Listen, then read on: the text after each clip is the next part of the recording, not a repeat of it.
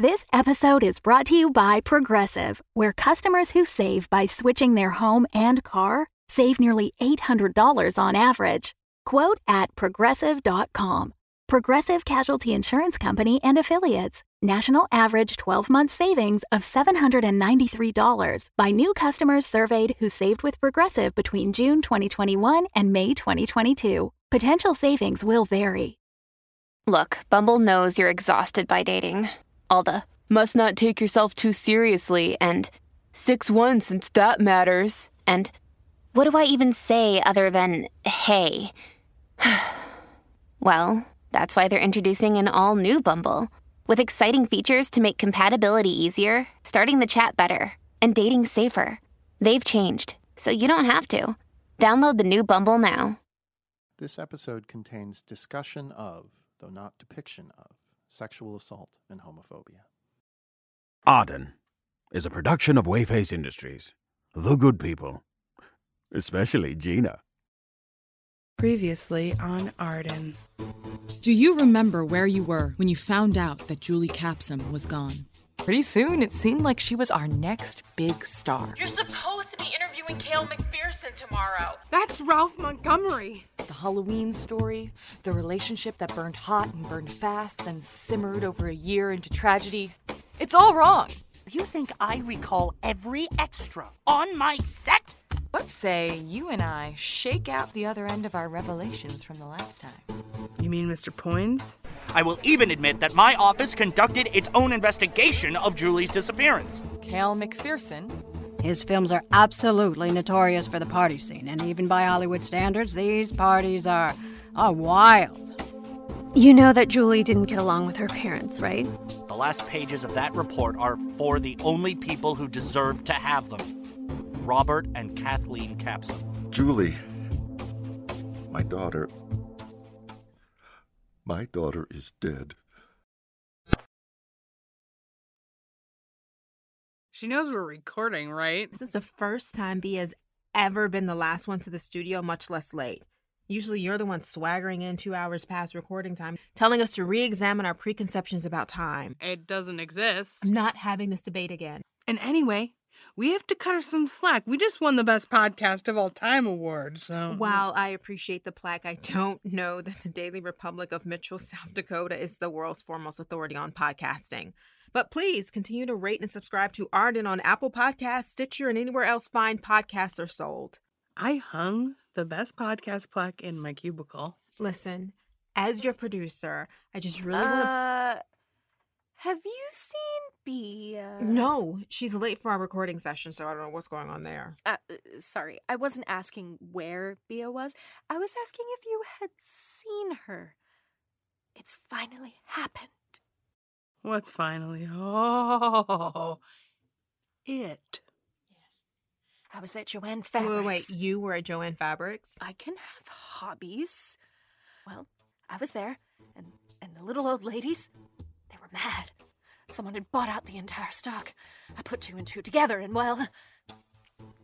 Here, we're going mobile. Follow me. Please tell me hey, she Miss didn't... Fink, have you gotten a look at the break room? It's, not great.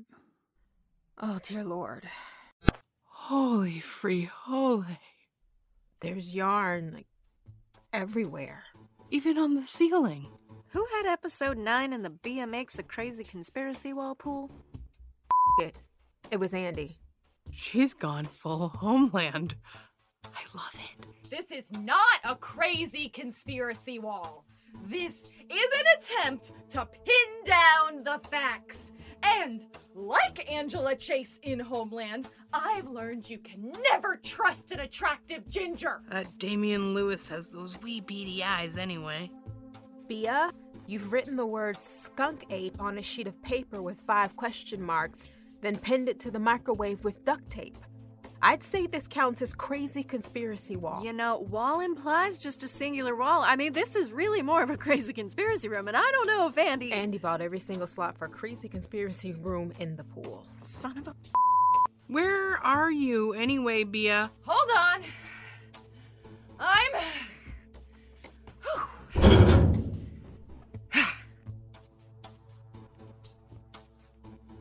Oh, say, we didn't have anything to worry about. She was behind the fridge the whole time. You laugh and mock, but I've been here since last night. Clearly. And I have it all figured out. Oh, I get it. This is an episode where we switch personalities. Fun! On December 25th, 2007, somewhere around 11 p.m., Julie Capsum ran her car off the road and into a tree in the middle of Northern California's most desolate stretch of major highway, halfway between Eureka and Crescent City, California. One witness saw her pacing outside her car, but by the time the police arrived, she had vanished. While dogs picked up her scent headed into the trees, it disappeared in the middle of a forest clearing. What happened to Julie that Christmas night? How could someone that well-known vanish in the United States in the 2000s? And why has this case haunted us ever since? Each week, we'll explore a different part of the story and see if we can't untangle this web and find the answers. Join us, won't you, as we unravel the mystery on Arden.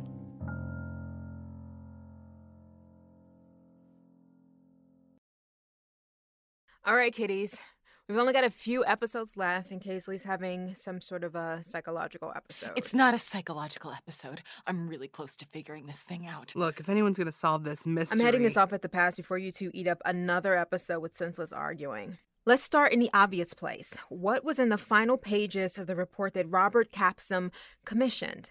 The whereabouts of Julie's remains. Right. The private detective followed the money trail to Brookings, Oregon, and there he found the outfit Julie had been wearing all day, drenched in her blood, but he didn't find her body.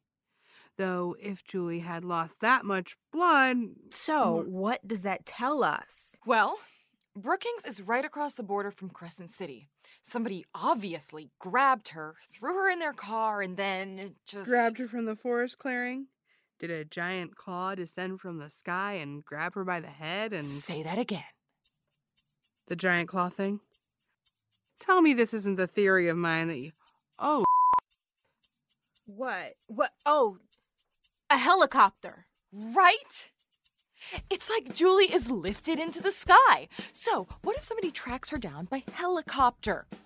They force her to get in, fly off with her, then fly her to Oregon, where any sort of search is far less likely to be carried out. You've heard of Virginia is for lovers? Well, Oregon is for murderers. Besides, the backcountry outside of Brookings is an absolute mess, but there is an airport. You land the helicopter, ditch the body back in the woods, and then it's not found for years. Except all they found were clothes, not even bones. It's not all that uncommon, especially if an animal gets a hold of the body and drags it off. Really, it's how God wanted us to go out if you think about it. Our corpses dragged off, mauled by an alpha predator or scavenger. Boy, what a thing. All that aside, it works, right?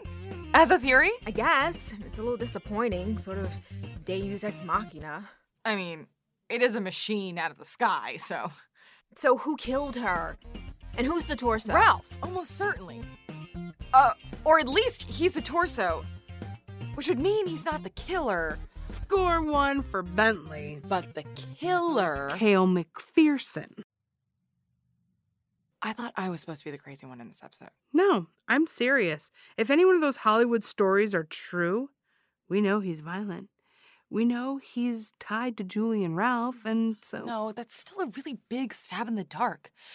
Editors, can you Not even a little bit. Have you listened to the news today? At all? He's all over it. As established, I was engaging in some creative arts and crafts in the break room.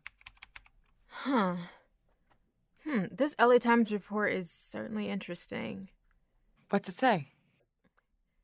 Nearly a dozen women, most of whom spoke to the Times on condition of anonymity, they've confessed that when attending McPherson's famous parties, they would often wake up the next morning in one of his many guest rooms with no memory of how they'd even gotten there. Some even insist that they had nothing to drink. Oh, gross. And to think I liked his... Oh, it goes on from there. I can fill in the blanks. Maybe I'll burn my copy of Standing Casual. So Cale did it. I mean, Cale has the money. and the opportunity. And we know that Julie went to one of his parties. But at the same time, it's a long way from serial sexual assault to coming up with an elaborate scheme to murder 2 people. Even the story that Kathy told us the last time about that fight he got into, it was a heat-of-the-moment attack versus something planned. Suppose Julie's gonna come clean about what happened to her. Say the wild child thing was caused by this older, more powerful man she trusted doing something awful to her. Then how is Ralph involved? He's her witness. He was on the set for Guinevere. He was her friend. Maybe he was even her boyfriend. Remember, it's the 2000s, okay? So people are a lot more likely to believe a woman if a dude's backing her up. So much has changed. So that's what's got Julie and Ralph so worried that last weekend.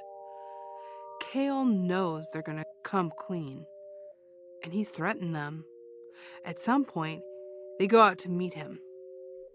Why? Like, if they have proof, why not just go to the press? Big name like that, you had to have a lot of courage to take that on at the time.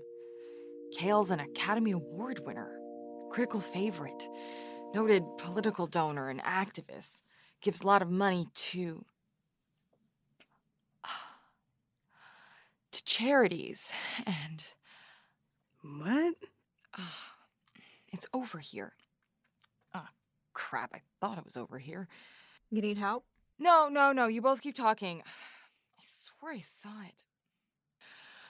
So why did they meet Cale if they're going to expose him? Maybe he's gonna pay them off. Julie doesn't need money. But Ralph does. So he goes alone? Yeah, after emptying his bank account. I mean... Or he's rattled. Cale threatens him. So he decides to go on the run. He takes all the money and is headed out of town. He likes Julie, but he's not gonna die for her. Except he does. Somehow, Cale finds out what Ralph's up to and catches up with him. He kills Ralph, and maybe it's not planned, it just happens out of the heat of the moment. Then he puts the body in Julie's trunk to intimidate her. But just a torso? Hard to fit a whole body in a trunk. I assume. It's actually not that difficult. We have got to get to know each other better. Relax. You and your friends never pretended to kidnap each other in high school? No. It's easy enough to explain away. Maybe rigor mortis has set in. Let's assume Cale is not that great at knowing what to do with his freshly acquired body, the one he means to threaten Julie with. Maybe he's initially panicked and decides to just get rid of Ralph's corpse. But by the time he's chopped it up, he realizes he can use it. There's a lot of leaps in logic there, but sure, let's go with it. You're one to complain about leaps of logic. Remember where we established that we were going to switch personalities on this episode? I'm just playing along with being... Okay, that was a thing that you said. It wasn't actually the premise of... Please stop now. We're actually making progress. So if we assume that Cale isn't smart about stashing bodies in the trunk, but is a criminal mastermind when it comes to cutting them up, Julie finds the body and we know he could have gotten it there because Cale is at the Capsum family compound that weekend. What? That would be a heck of a piece of corroborating evidence, but It's a New York Times style section story on the last party of Julie Capsum. That seems horribly gross. Okay. Family and friends and Hollywood notables, yada, yada, yada. Okay, one guest who raised eyebrows was Cale McPherson, the director of Julie's controversial shelved film, Guinevere. There's a photo of him with his arm around Julie. Let me see that. Look at her eyes. She looks trapped. So, she freaks the fuck out and goes on the run. And sends an email implicating Ralph? Maybe she's so scared of Cale that she hopes to... I don't know. You know what, though? I have the original email here somewhere. And? Right. We always wondered about this, but decided it was a dumb teenager thing or a typo. So it starts, "Oh God, I screwed up." And Ralph knows. He was yelling at me on the phone. Only both the letters in he are capitalized. Not hard to do if you're typing fast. What if he isn't Ralph? What if it's a way to signal Cale without saying Cale? Now who's making leaps of logic? We had a bunch of Julie's other emails in the boxes of evidence. That got burned in my truck. Damn you, Cale McPherson. But if she spells he with 2 capitals... It's a theory. So, what we need to do is figure out if Cale rented a helicopter or some other sort of aircraft on December 25th, 2007. Then we need to figure out if he hired someone to fly it. And then we need to figure out who that It might even be easier than that. Oh? Brookings Airport is super tiny, but it should have a log of aircraft that landed there. Even if nobody was on duty, security cameras would have captured footage of a landing, and then someone would have logged it afterward. There are ways to avoid getting logged at any airport, but you think Cale knows them? He seems to know how to cut up a human body. Tom Cruise chopped up Dermot Mulroney in Standing Casual. I thought he just threw the body into a garbage compactor. Well, he had to chop Dermot into pieces first. Man, I can't believe I ever thought that was a modern American classic. So back in the day, we did actually do some investigation of a helicopter/plane theory. We requisitioned all the flight logs for airports within a 100-mile radius, just in case somebody had pulled a Robert Durst and holed up nearby, just waiting for Julie to pass through. We didn't find anything incriminating, but if we're pretty sure Cale went to Brookings to dump the body, then you could check the aircraft that went into that airport that night and figure out if any were rented in the Los Angeles area. It would be easier if I actually had access to the police database, but I have something even better. What? Whoosh. What was that? It was like a whip pan, where it's suddenly the future and my solution has presented itself. You know nobody can see us, right? I want them to imagine the TV version. Which is like Scrubs? Listeners, just imagine a whip pan and... hell, editors, cut this out. Got what you wanted, boss. And we didn't have to delve into how exactly you acquired that information, because we have suspended our disbelief to understand that you could. Or we just want the answers already. That too. So did anybody fly into Brookings? For Christ's sakes, There's just one small aircraft, a little Cessna 172, that's basically a crop duster, registered to and presumably flown by one Daniel Lewis Baxter. Did you find Baxter? I didn't realize I was supposed to. I thought... We don't need to track him down. We've already spoken to him. Huh? I mean, not on the show, but in general. Daniel Lewis Baxter? Oh, That's the name of Natalie Thomas's husband. Do you have a radio station, a podcast, an audiobook, a spoken word tone poem about the futility of life on Earth? Are you up to your eyeballs in audition tapes from people who are begging, nay, pleading to read your advertisements live on air? Can you just not be bothered to listen to all of them? Hi, I'm Andy Wayface, Times Man of the Year 2006. Wasn't that the year everybody was Person of the Year? Because the winner was you, and then they had the Times mirror. Man of the Year 2006.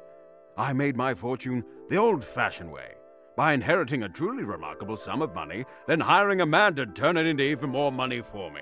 And now, I want to help you make your fortune by indulging in my true passion, reading ads on podcasts and radio programs. There's no ad too small. Here are just a few selections from some of my biggest hits. Just take it from me, the Gorilla Man. What's new, Pussycat? A mechanical exoskeleton that will let you crush any dog you like between your jaws. Christmas just ain't Christmas without a high-stakes, life-or-death game of chance, all played out on your own private island. Airbnb is... My God, this is filthy! Duck Juice. It's like Uber, but for duck juice. So hire me, Andy Wayface, to read your ads. My rates are eminently reasonable, and I come complete with an entire production team. Okay, we're not producing your... An entire production team.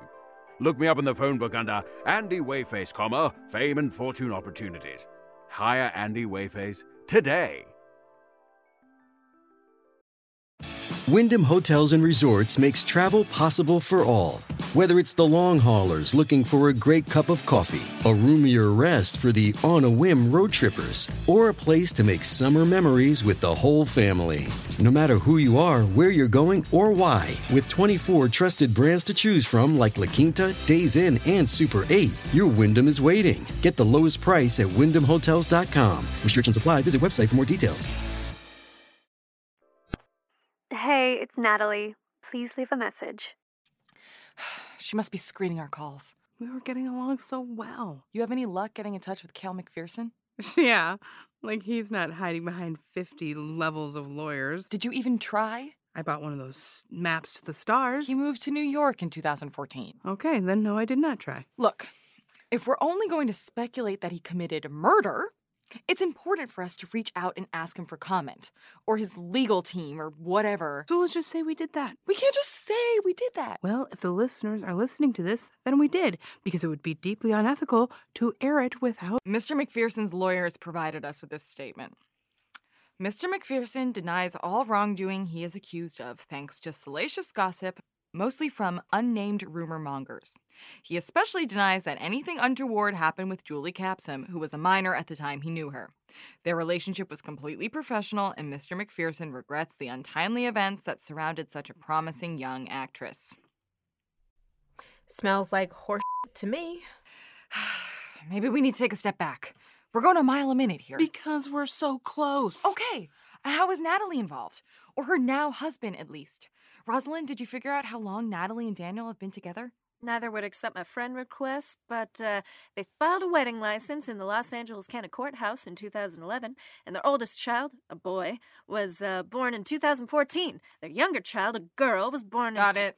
So maybe it's all a weird coincidence? The man who just happens to fly into an airport where Julie's personal effects are found the night she disappears also just happens to marry her best friend? Boy, imagine the awkward conversation. Now that we've had 2 kids together, I need to tell you about that time I was involved in a conspiracy to kill your best friend. Did they give their kids super LA hippie names? They live over in Silver Lake. I bet they did. Well, their daughter's name is Chinestra, and they call her Chi because, and I quote, from Natalie's still public Instagram, she's realigned the energies of my heart. Oh. What, none of you have ever held a baby before? I try Just not my to. niece. Casely! All right. High five. At least we can agree kids are the worst. Do you want to know what Chi's big brother's name is? We should really get back I to do. the case. Very much so. Tim. Short for... Timothy. Sometimes they just go where you expect, folks. There's only one way to figure this out. Hey, it's Natalie. Maybe we're thinking about all this... Oh, good. Maybe it's Natalie. Caller ID says Lorena Christopher, the podcast host? Oh, yes. I should take this. What was that? Bea and Lorena are dating. You didn't know? Yeah, they hit it off at PodCon. I mean, really, if you listen to the behind-the-scenes This is the first I'm hearing about it. Oh, you evidently missed. Did you hear about the date I went on last night with Lorena Christopher? Day. Yeah, she was insufferable, but she was also happy, so she brought bagels. Yeah, so we got something out of it at least. And now you know what it means every time she brings in bagels. I've eaten those bagels. So Casey's into... snobs? Well, yes. Every time she brings a new beau by, man or woman, that person's basically Bea, but more so. Like they met at a dating service for pedantics. And I always thought opposites attracted. True enough. What do you think she and Lorena do on dates? Correct each other's grammar? Probably go to the movies and call it the cinema. Oh. Hey, Brenda, you okay? Oh. You had a crush, didn't you? Of course not. Everything about Casey drives me up the wall. Mm-hmm. Spoken like a true Meg Ryan protagonist. Now, you remember that werewolf film that she did? It was like in the 90s. Whatever. I just thought Casey and I were friends. And when you're friends, you talk about stuff like that. You know, like if you have a new relationship you're excited about. Oh, so if you had a new relationship... Casey would be the first person I'd tell. I'm hurt. Then you see what I mean. I was kidding. Also, I feel like you'd magically already know somehow, so... Yeah, I totally would. I have a way about me. And I go through all of your trash cans at night. It's not a big deal. It's not. It's just... Sorry, just had a couple of things to hash out. Pamela, can I take Friday I'm off? really glad you're happy, Bea. Really glad. What was that? Don't worry about it. You can take Friday off. Just, clean the break room. Right. On it. And obviously, if we get any closer to breaking this case, I'll rethink my plans. I honestly think we might be further off than we were when we started this whole podcast. You sure Brenda's okay? She has weird ideas about friendship. Hey folks, your old pal Brenda Bentley here. And I just wanted to clarify some things. And this time, I know enough about the magic of radio to not broadcast my every thought to the entire station. Look, I know how this works, right? I'm not dumb. You heard how upset I got back there, and you've concluded that this whole mystery thing is just a ruse to let two crazy kids who seem like they hate each other, but secretly can't live without each other, fall in love.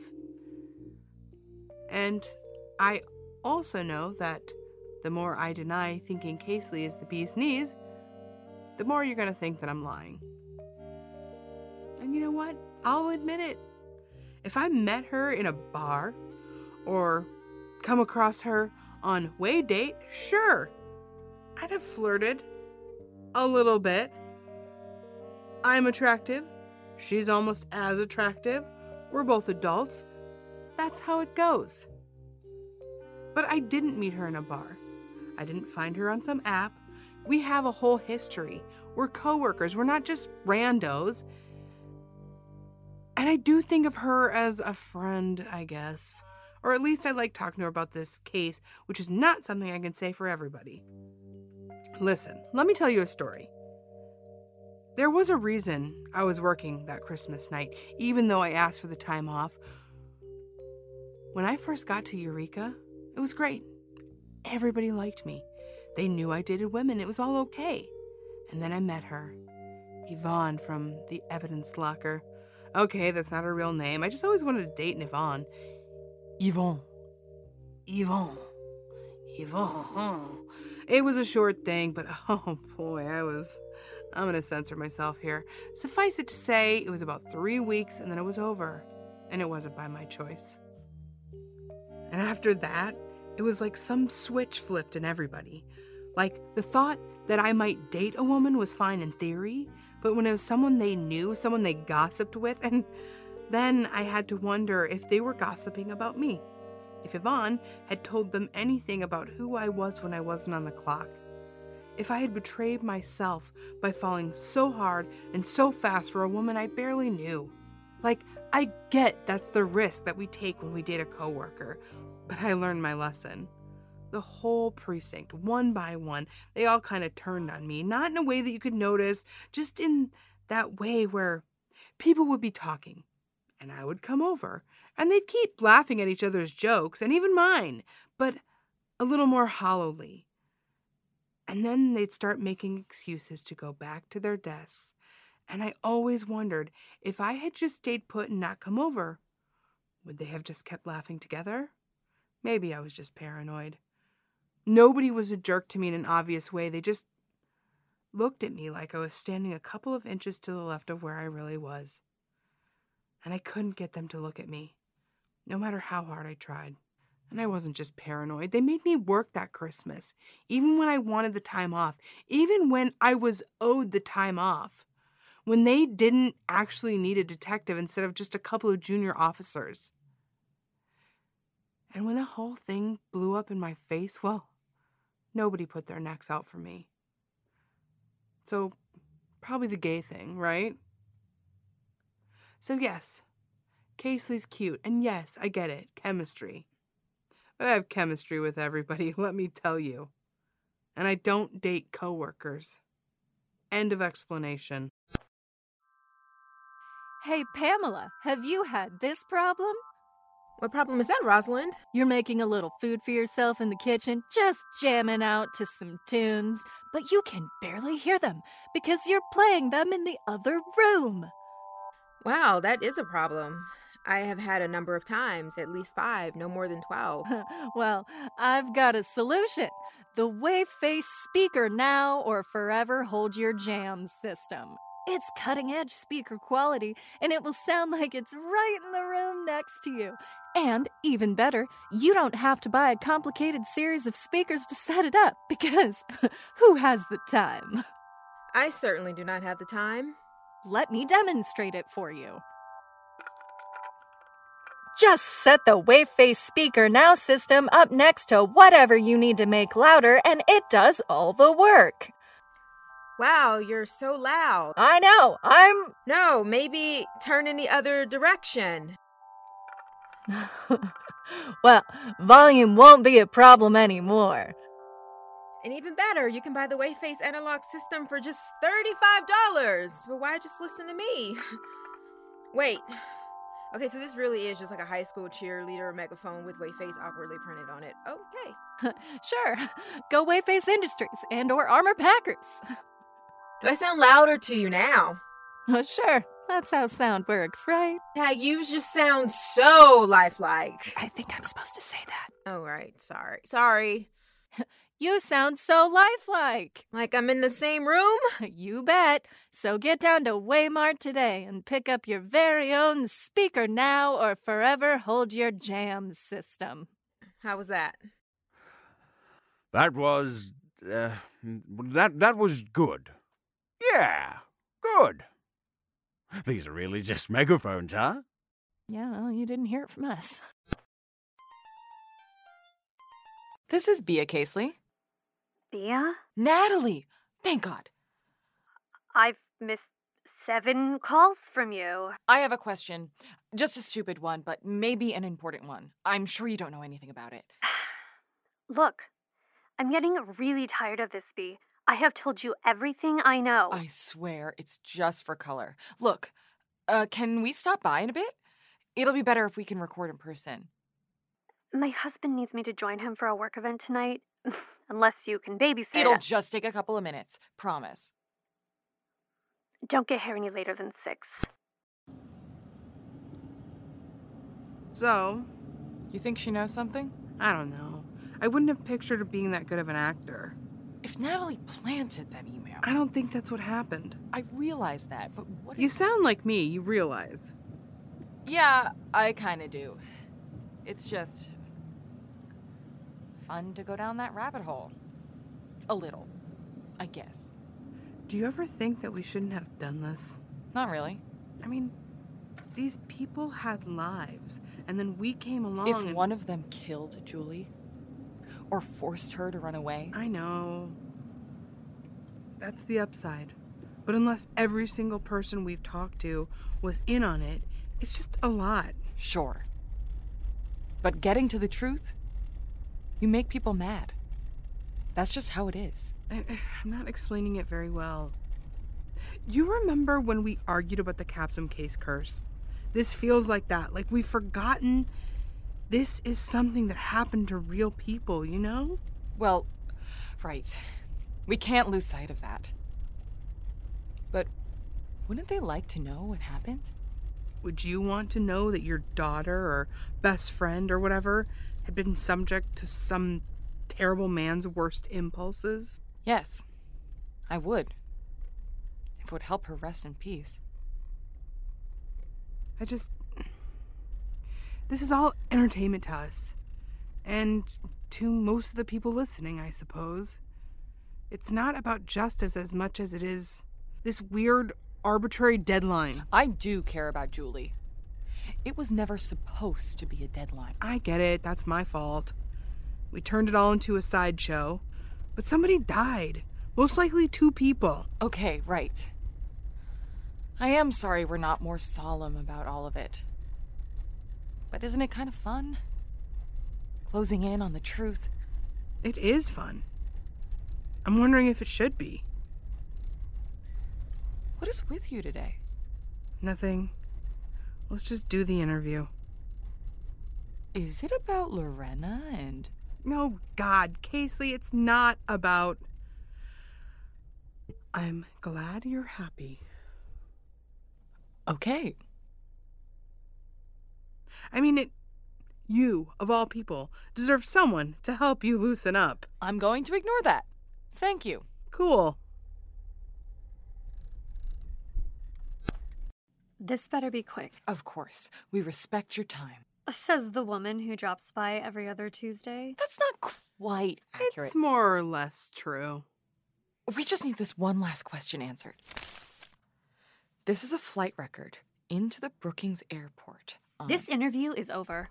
What? Natalie. I don't know anything about it. About your future husband flying into Brookings on the night of Julie's disappearance? Did he have something to do? Of course not. God, he didn't even know Julie. I really should go. Tim! Natalie. Shy? Come say goodnight to Mommy. Natalie, what is this? You know we can go to the Kids! police with... Forget it. I'm calling this in. Bentley. Sorry, Casely, we've had our fun, but this is strong circumstantial evidence that Natalie Thomas Baxter and her husband have been obstructing police investigations, withholding evidence. Circumstantial evidence. And I have a few friends on the force, people who owe me a favor. Besides, the cop who finally breaks the Julie Capsum murder is going to be a national hero. And you're the lead that'll get us there, Natalie. You've got a nice house here, nice car, nice kids. Does not mean fucking dick to me. I'm done playing around. Should I call the police? Or maybe I can get Mr. Wayface's lawyers on the phone. I'm sure we can get some kind of subpoena to interview Daniel at least. They'll figure out a way to do it. So you'd better think very, very carefully if you had something to do with Julie's Did it murder. ever occur to any of you that maybe she didn't want to be found? Whoa! Hey, Wait. Julie's alive? I don't know. She was the last time I saw her. At the Christmas party? No. On the helicopter. The helicopter? I can't believe how behind you are. You still haven't figured it out, have you? You want to know? You want to know what happened? I'll tell you what happened. It is what we're here for. My best friend fell in love with a boy when she was 13. 13! Can you imagine that? Meeting the love of your life that young? Ralph. Of course it was Ralph. Is he the torso? Who else would it be? There are theories. Your theories. Okay. But everybody wanted Julie. You know that. Because you do too. And after Guinevere... Did Kale do something to her? Well, she'd never talk about it with me. But I know that she and Ralph were planning something. Something big. And it involved Kale. And I know that Ralph died. And Julie found out about it somehow, and she thought Kale was involved. And then she asked for my help. And then she ran. And I don't know why she sent the email. I don't know why she did half the things she did. But I do know that when your best friend asks you to find a pilot... So you just happened to be dating a pilot? No. It's how we met. Isn't that crazy? This guy I found pretty much at random to help my friend turns out to be the best guy I've ever met. And we spent that whole Christmas flying up to Brookings, feeling like we were a part of something big. And we can never, ever tell anybody how we met. Until now, I guess. Oh, you can't put this out there. She doesn't want anybody finding her. I don't know where she is. Nobody does. But you saw her. I placed that call from the cabin. You probably figured that out by now. I hadn't, but... I called Julie. Told her she was in range so she could ram the car into the trees. We didn't count on Gerald finding her, and I'm so sorry about what happened to him. Really, I am. But you have to understand... If Julie came back now, she'd be a legend. No, she wouldn't. They would find a way to make her look like a scared kid because that's what she was. In the end. So you place the call. I meet her in the woods and we meet up in the helicopter. Flown by Dan, of course. He takes us up to Brookings where I put her on the plane with him. She asked me for one last favor, so I leave her clothes bloodied in the woods.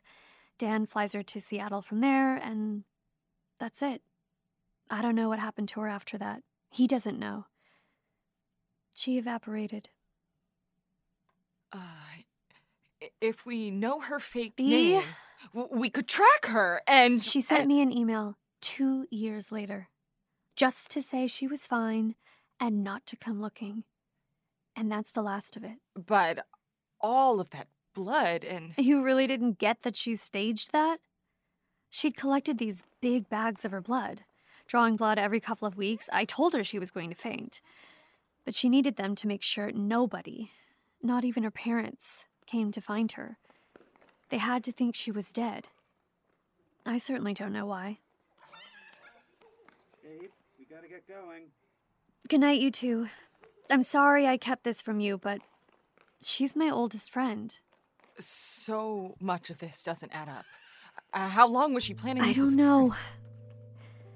There's so much I never asked and wish I had. But you have your answer now, right? You're happy, right? Right? If you know our Bia... I think I found her. Maybe we should leave well enough alone. Let the last 3 episodes be a series of musical performances by yours truly. No, I really think I found her. Fine, I'll bite. I had Rosalind pull a few strings, grab the passengers database from that week out of Seattle. And? 1 Juliet Montgomery. First class out of Seattle. Final destination? Verona, Italy. I do like Italy. Good thing I bought us tickets. Don't you have a thing this weekend? Yeah, I did. But it can wait. I've waited longer for this. You okay with this?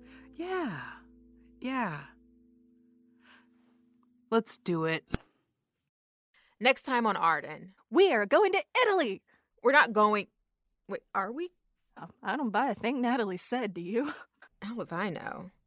But if we were going to Italy, I wouldn't mind a free trip. Great, I'm flying. Wait, what?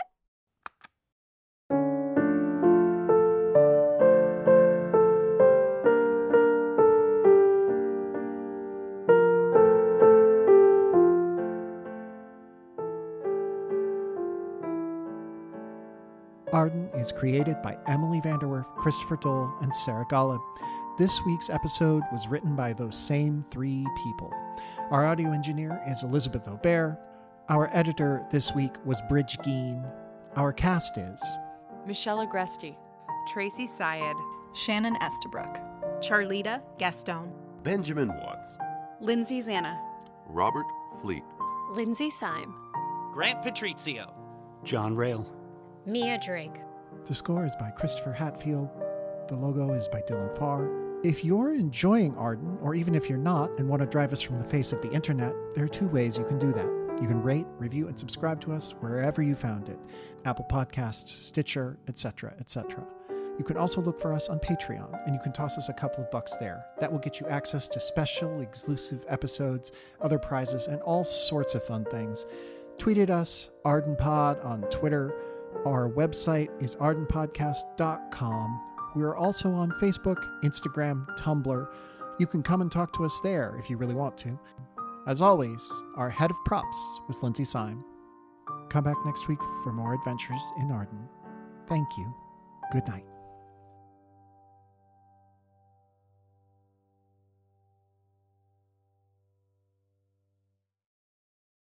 The Fable and Folly Network, where fiction producers flourish.